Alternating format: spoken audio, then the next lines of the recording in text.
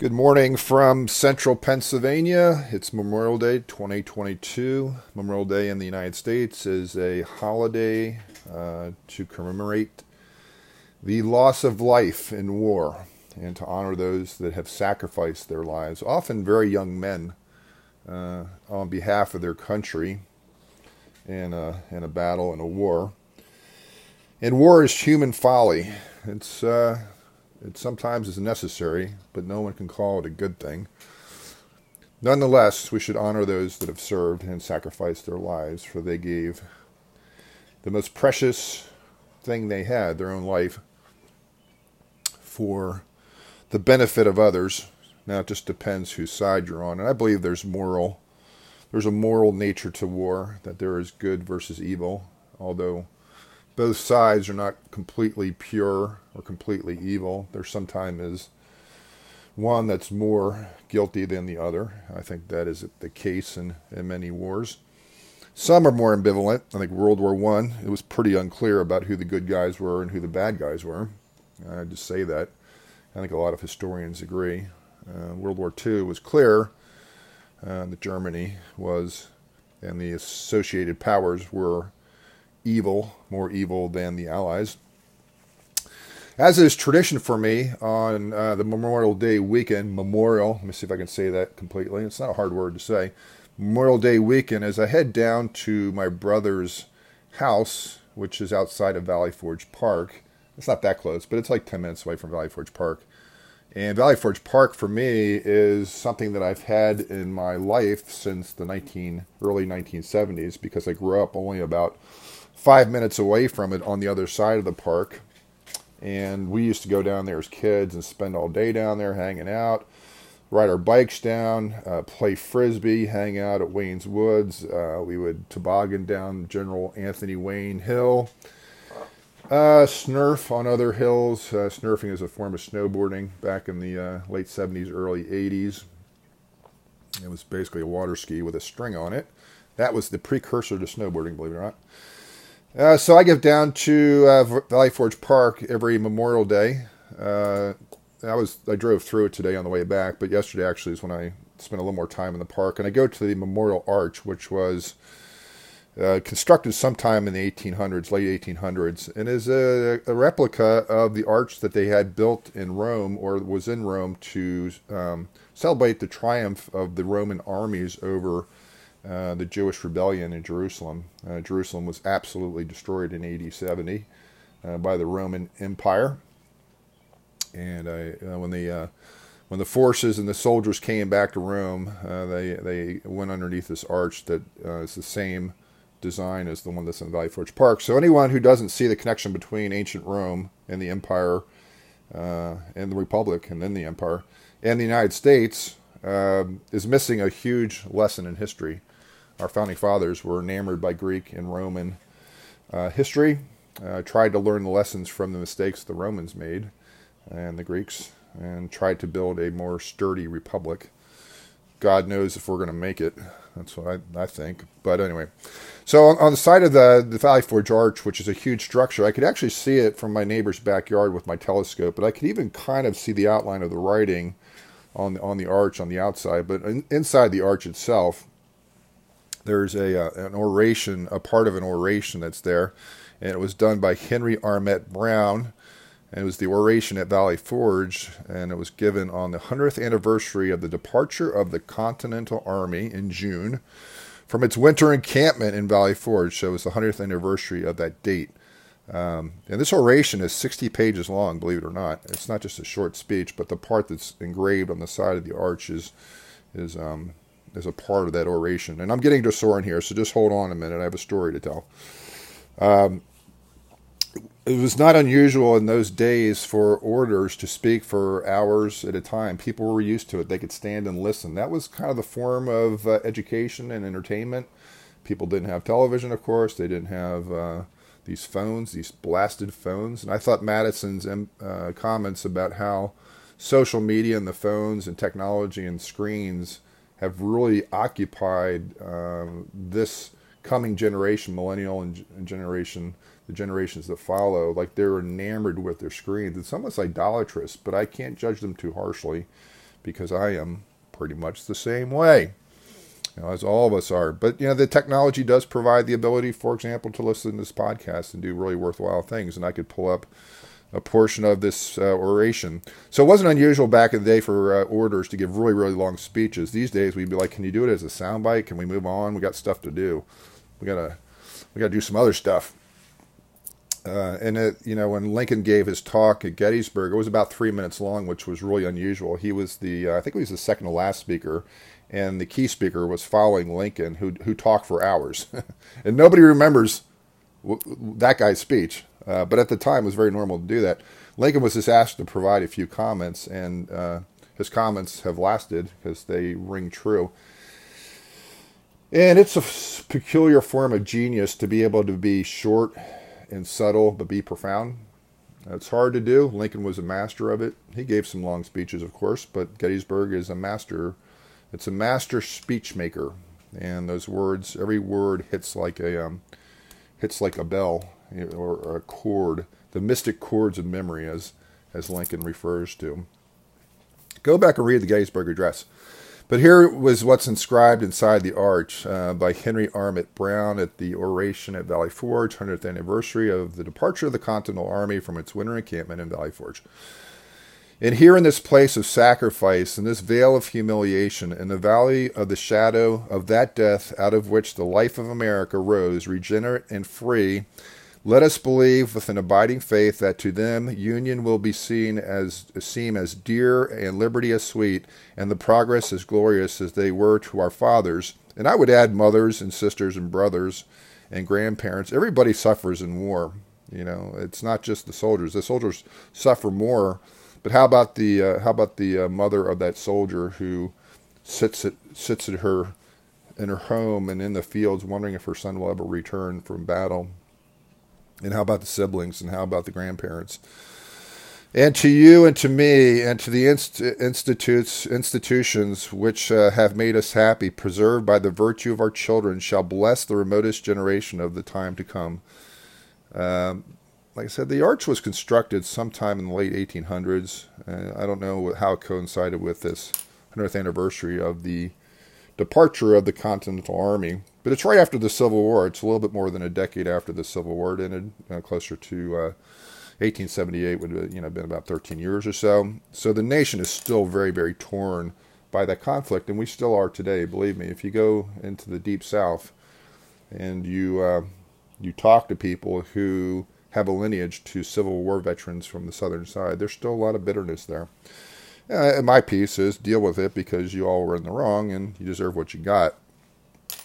They fought very courageous in a foolish cause. Ulysses S. Grant said something to that effect, that never was a soldiery so brave on such a worthless cause in the annals of humanity. So they demonstrated courage and tactical superiority and wits on the battlefield and all those things. The North just ground them down, and plenty of people in the North did too, believe me. But the South put up a good fight. They really did. Pretty amazing considering the relative strength and numbers and industry and resources and money. It was a Davy and Goliath, although in this case Davy was wrong. Davy deserved to get beaten by Goliath, beaten hard and beaten down. But we have to remember this speech is given in the context of the North's victory over the South. And Valley Forge isn't terribly far away from some southern states. Maryland was a slave state, but it wasn't officially in the Confederacy, but it had many Confederate sympathizers, of course. And one of those was the dude that shot Lincoln, Booth. He was from Maryland. So in one sense, it was very much a southern state in its sensibilities towards the Confederacy and the Union, but it didn't officially secede. Obviously, these words from Henry Armitt Brown are very stirring. They're very poignant. I don't know the rest of the speech, how the quality of the prose is. I'm sure it's pretty good, but not quite like this. There's a reason why they put this on the arch. During the Revolutionary War, blacks served on both sides. They served on both the Patriot cause and also on the Loyalist cause. And the American Revolution, in terms of its cultural relevance and who supported who, Among the colonial peoples, 13 states, about a third were patriots, about a third were in the middle, and about a third were loyalists. And we don't remember, and we don't know, especially Americans should know this. I'm not saying somebody from a different country should know this. But it was hardly a unanimous agreement to secede from, or not secede, that wouldn't be the right word, to rebel against the Crown in Parliament. And no taxation without representation type of idea. So that was the moral cause of the revolution. Now, it's not quite as clean as we like to make it out. And again, slavery, was the direct contradiction to the words of the Declaration of Independence. And, every man is created by his creator endowed with certain rights, life, liberty, and pursuit of happiness, and all that kind of stuff. So a bit of this is propaganda. We have to realize that. But there were blacks on both sides of the Revolutionary War. The blacks who fought for the British were promised their freedom, and that would be hard to pass up because you're in servitude.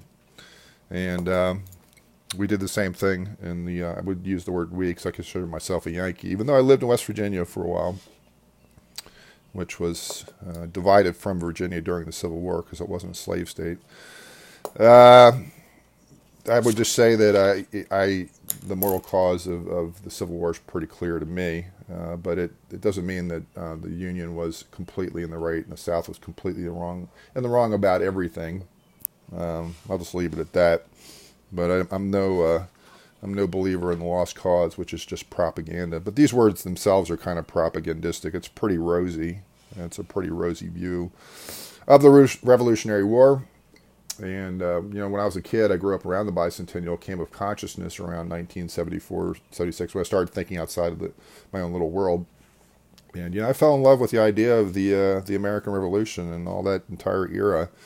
And it was a bit disappointing as I got older to think about the implications of, what servitude meant and how freedom didn't apply to blacks and all that kind of stuff. So the intrinsic dignity of man, this is where I want to get to with Soren today.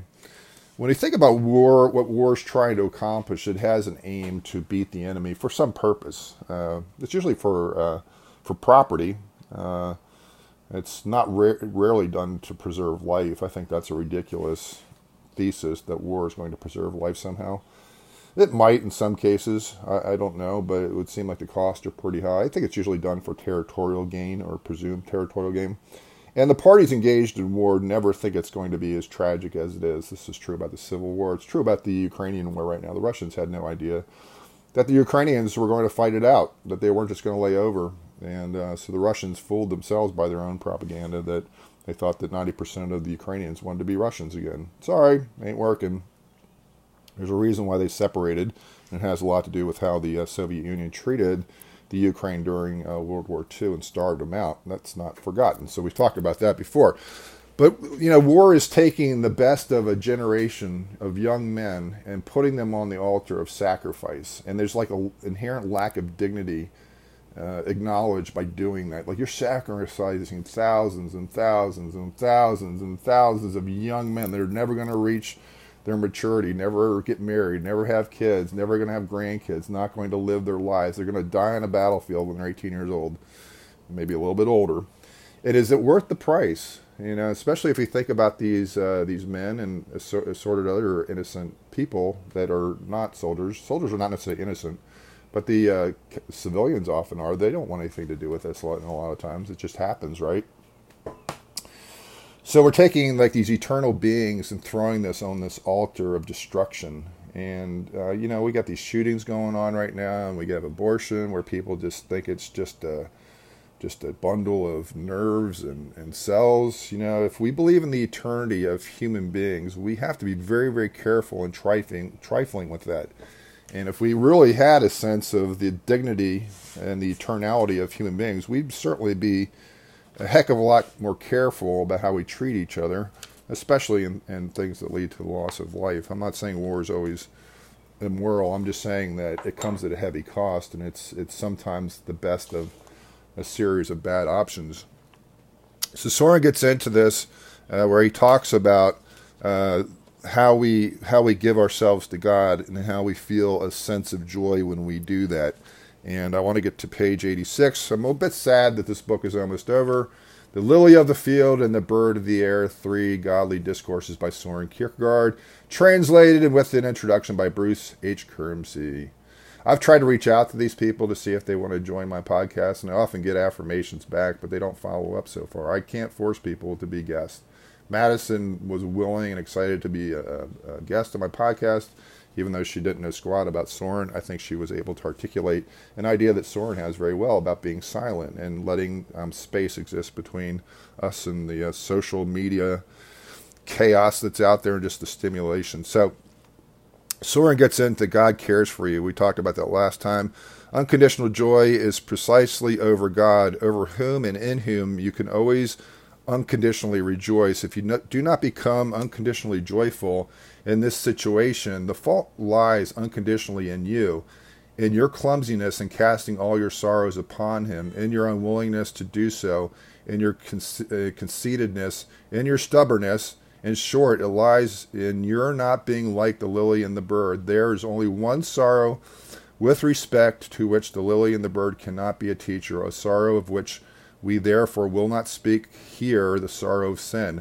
Soren doesn't get into this, but those words hammer home. Anybody that thinks that Soren is light on sin is not reading his work. They have a grandiose view of what he's saying.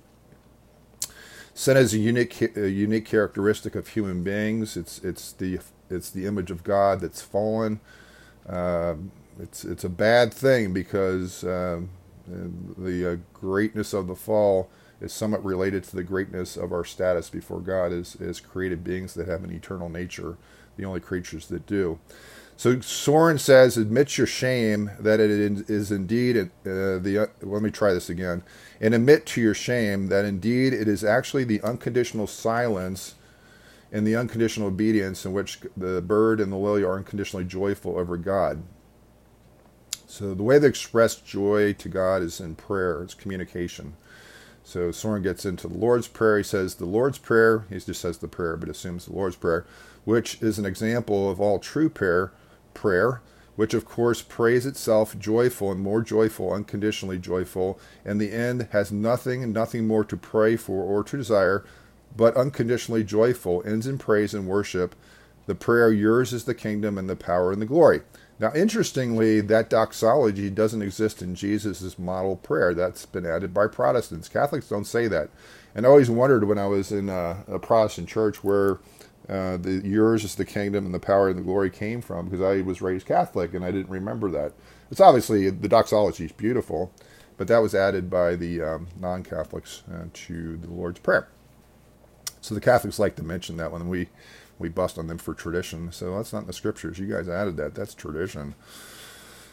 And his is the power, and therefore you must unconditionally obey and be unconditionally obedient and submitting to everything. For his is the power, and his is the glory. And therefore, in everything you do and everything you suffer, you have unconditionally one more thing to do, to give him glory, for the glory is his.